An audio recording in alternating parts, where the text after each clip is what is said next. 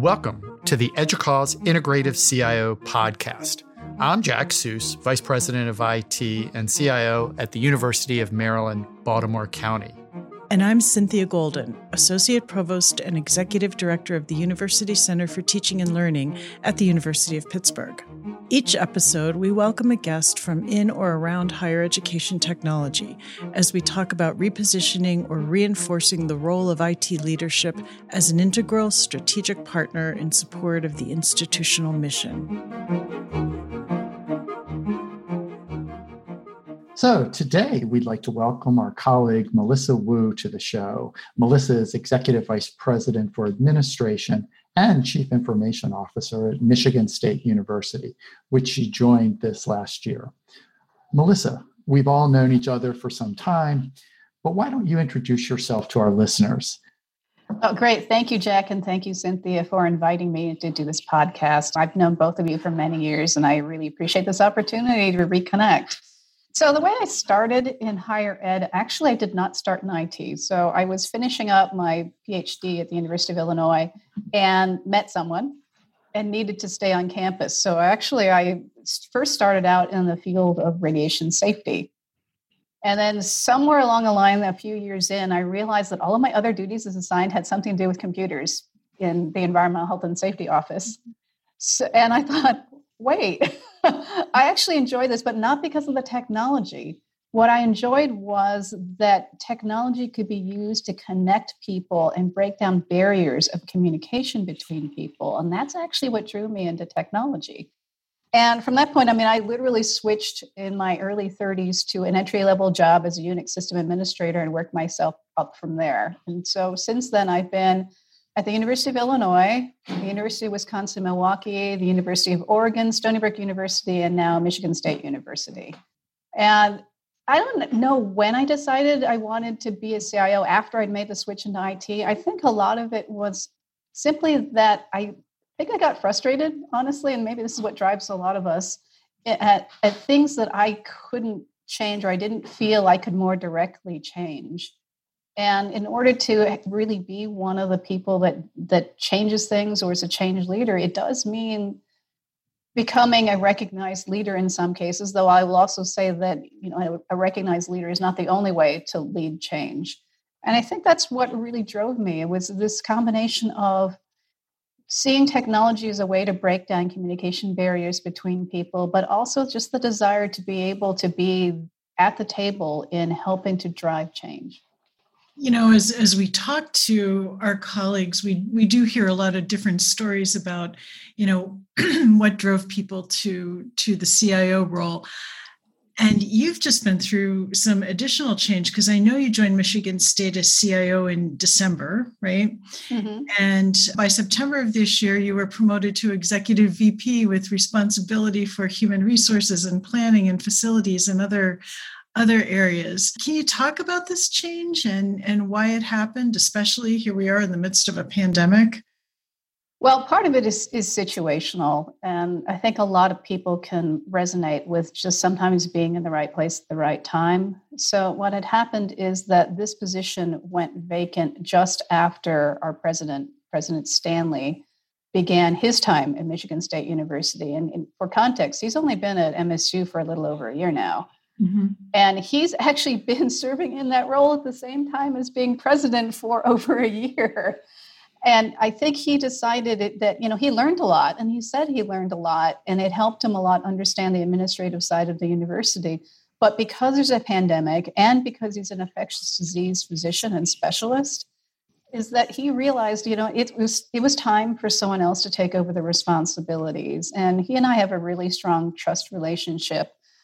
And I appreciate his confidence in me in taking over this role since I have been primarily in the IT vertical. So what has this expanded portfolio really meant for you in a practical sense? I think in a very practical sense, it's helped me to look at the potential for greater efficiencies and effectiveness across administrative areas. So, we have multiple contact points for our campus community, our clients and our customers. We have duplicative services in areas. Now, I'm not saying, I'm not going to say the phrase shared services, because to me, that's jumping to a solution without actually understanding what your problem set is. But I see real opportunities for better connections between the areas. I mean, right now we're talking about better support for different gender identities as well as honorifics in our systems. Well, really, the people who should be driving that are HR as well as the academic side that handles student information systems. It shouldn't be IT, but I can be the one that brings everyone to the table because I oversee both areas. And that's just one of many areas where, just from a practical sense, and that's what it's meant to me, is that more ability to create change in a positive way. So that's a great answer. And it really is interesting that the background that you have in IT, I guess, has given you visibility over the years to so many of these systems and processes that has sort of helped give you new insight? Or are you feeling like it's a major learning effort in some of these new areas that you hadn't anticipated, such as, HR policies or budget development or things like that? I mean, I do have some learning curve, but the point is that there are great leaders in all the different verticals. And I really don't presume to micromanage because they know their verticals better than I do. I just need to be able to support them and know enough to be able to support them, and also just see the commonalities between the different administrative areas. So I think being in IT, though, has been very useful, because IT sees pretty much everything. I mean, it may be at a very shallow level, but we actually have insight to pretty much every part of the university. And I think that's really helped. Since we've been dealing with the pandemic, we continue to live through times where there's great uncertainty occurring. Can you talk about, what your role has been in getting the campus prepared? I mean, my role has been really just to make sure that the great leaders that we have within our enterprise IT organization, as well as those in the campus units, such as, the colleges and the other administrative units, are, understand what the challenges were to flip to remote and then actually go from remote to a more thoughtful online teaching, learning, and working. So I couldn't do my job without all these other people who are doing a great job of leading this flip and continued improvement of how we support our campus in this time. So, Melissa, how have the faculty responded to all of this on your campus? And I feel really, I have a lot of sympathy for the educators, because they were asked pretty much within one day to do a remote flip back in March on our campus. And the switch to a more thoughtful online also happened on a relatively fast time frame. So we're trying to provide a lot of grace and understanding to our educators who may be a little lost, but others have really, really reacted well. I mean, we very quickly put together a structure for faculty pedagogy support and technology. I mean, really, really fast. We hired a number of postdocs very, very quickly to make sure that they could actually work directly with educators who needed help in bridging the gap between pedagogy and technology. For me, it's been one of the busiest periods of my life. How are you managing the stress and time demands for both yourself and for your team to make sure that you're staying healthy and capable for the long term? It's all about priorities. It's because you have to have priorities and communicate them and actually recognize them yourself. I mean, there's a saying a lot of us have, is that if everything's a number one priority, nothing is. So I do live by that, is that we have to establish top priorities that we work on, and we let other things go. We have to. It's a pandemic. And as far as the team goes, at least I can speak for the people who report directly to me on the IT side, is that something I've held to for years and years is that I communicate to them directly when I bring on someone new or when I start a new job. And it's to say, I will not email you after 5 p.m. on a weekend, and I will not email you at all on weekends. I will not answer your emails after 5 p.m. on a weekday or anytime during a weekend, because really, I don't want you watching for my emails. I don't think that you should feel obligated to do that. I think you should spend time with your personal life, your family, if you have one. If something is that darned urgent, guess what? I'm texting or calling you, and that almost never happens. So just anecdotally, I was at my last place of employment for a little under 4 years. I only made one call in that entire time across the multiple members of the direct reporting team. Only one. And things were really, really bad. So let me do a follow-up and ask you. So for me, I find that because we're home almost entirely, if I don't get outside and run or walk or just do something at the end of the day, my brain starts to turn to mush, that I have to have this sort of separation between work. And I may work later at night, come back to that, but I have to sort of get outside and just see people, even though I'm socially distanced. It's just being able to wave to neighbors. Is there something that you're doing that sort of helps keep you grounded and attuned to be able to sort of keep you operating both at a high level, but also sort of managing your stress and the challenges that happen in today? Well, for one thing, I have an incredibly supportive husband. I mean, he's just, it's amazing how much he tolerates from me sitting in front of a laptop for about 10 hours a day.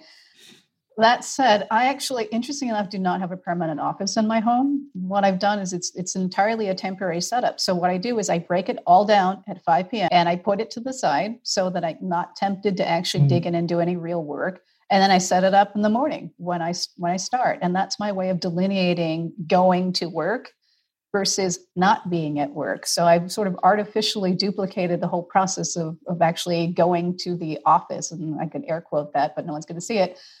And leaving the office. And that's how I manage it. I mean, and, I've gotten back into bicycling, which I'm going to have to stop doing soon because we're about to head into fall in Michigan. And you can imagine what that's like. Yeah, we were just talking about buying a treadmill.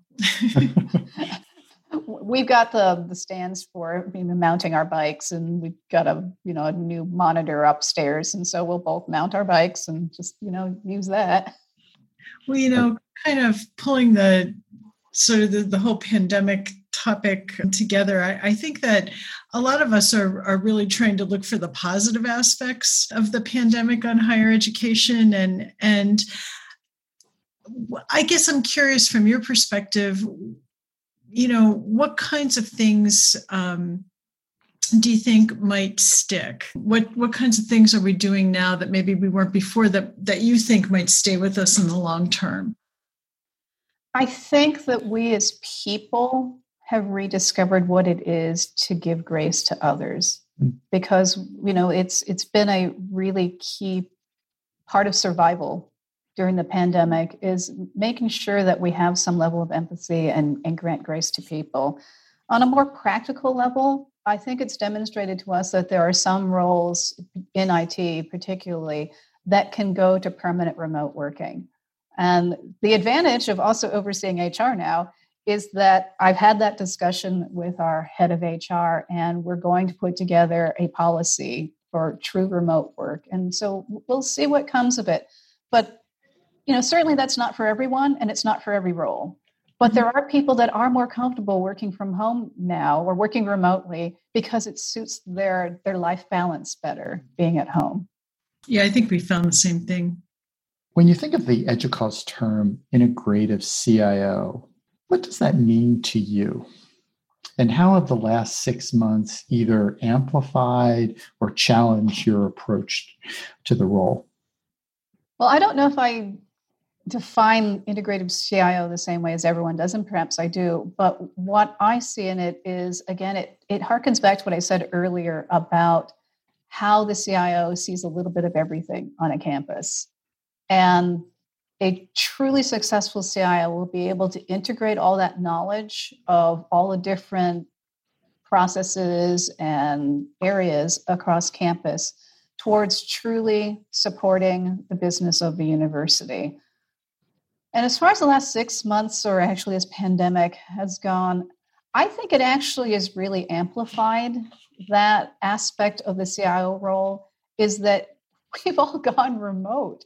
Every function nearly every function of campus, of course, not all of them, since I actually oversee, infrastructure and plan, has gone remote. And so that knowledge of how everybody else works has really helped, I think, the IT organization best support all the parts of campus. And of course, we've got more to learn, but at least we have the beginnings of a conversation with every area of campus to ask them what they really need now.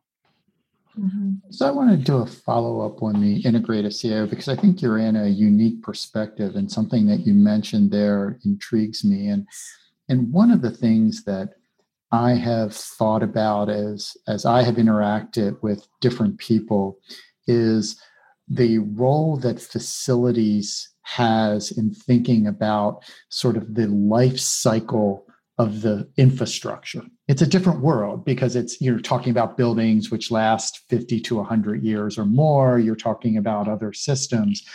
But it has struck me that these other areas, which have a much longer history of being part of universities, have brought practices and thinking that could be advantageous to IT, which has a different sort of threshold in its time domain for its systems, but we don't quite practice the same life cycle thinking. And I'm curious if in this molding, it has changed some of the ways you would have approached IT as you've gotten this perspective across different areas to be infusing that into the technology culture.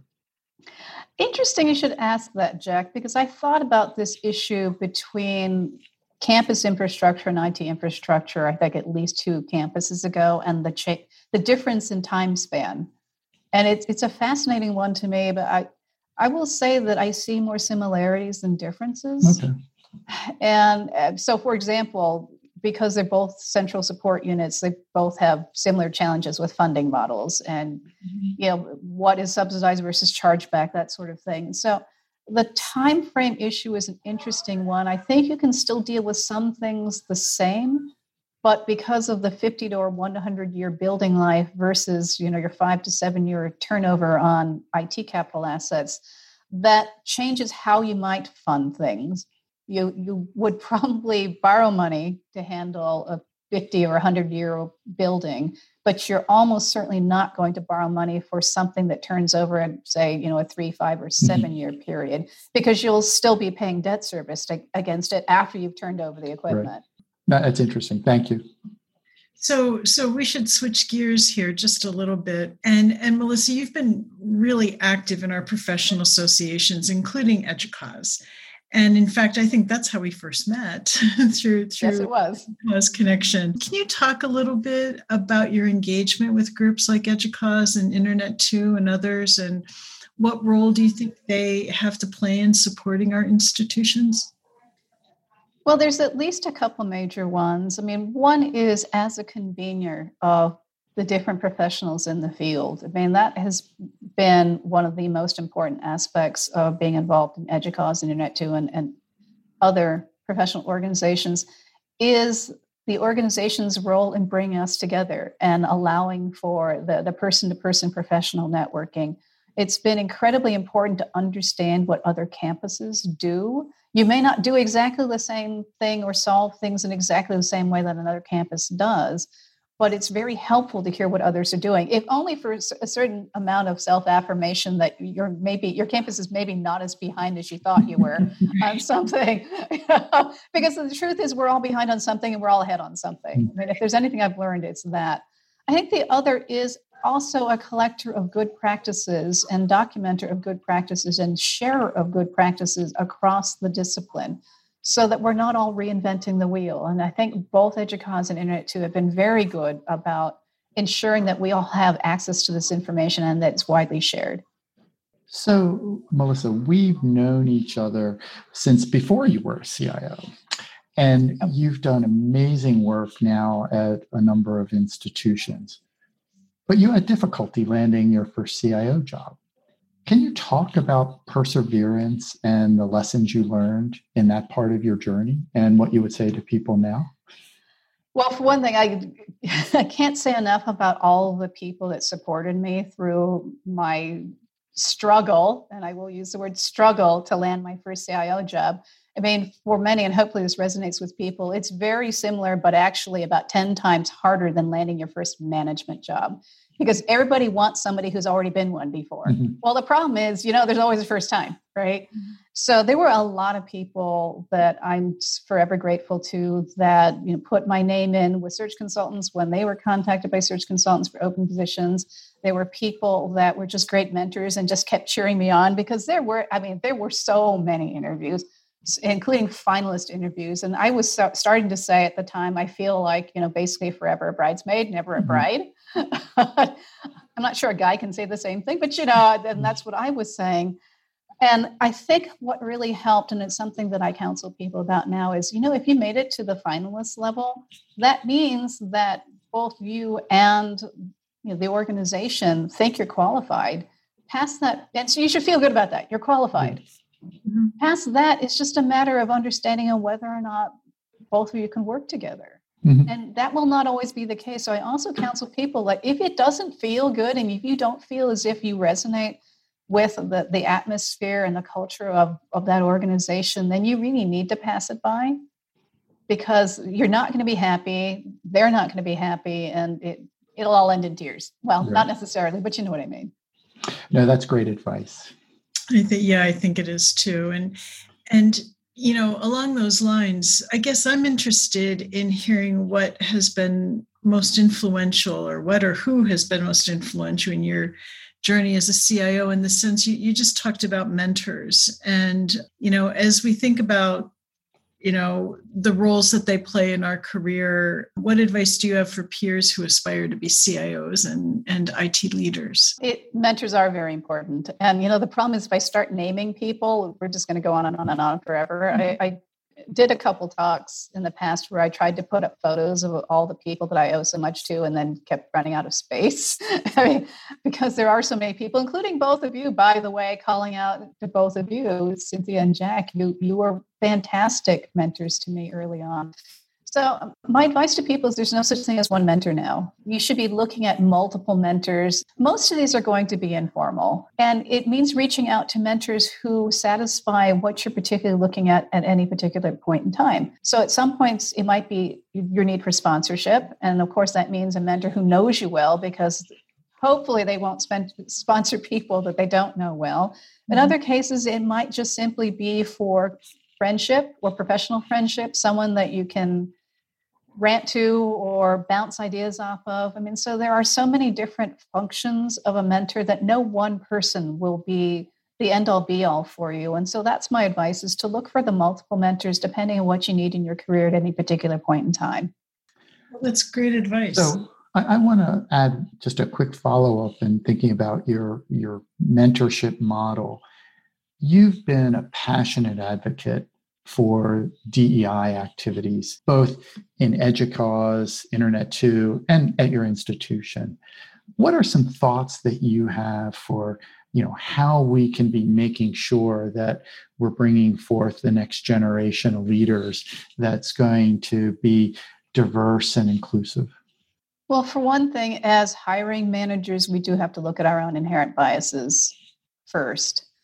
The other, which is harder, are just what I would call the implementation issues, and these are hard because I've done them before, is to look at things such as your job descriptions, the way that your search committees function, what their inherent biases are. And these are harder than they sound. So, for example, right now, we're actually working with HR, which is really interesting since I oversee HR. So this might be easier than around requirements, specific requirements stated for a computer science bachelor's degree, or related degree, but, they always say that. The issue I have about that specific requirement is that it is known that there are far, far fewer women and people of color who have bachelor's degrees in computer science. By having that as a requirement, you have artificially narrowed your candidate pool. Right. So right up front, there's a structural problem. So we need to be looking at cultural and structural problems going forward. That's great advice. Thank you so much, Melissa. This has just been wonderful to get to talk with you, and just thrilled that you were willing to join us. So thank you. Well, thank you so much for asking me. And it's so great to reconnect with both you and Cynthia. I mean, it's been a while. So thanks so much. It's great to talk to you again. Thank you so much.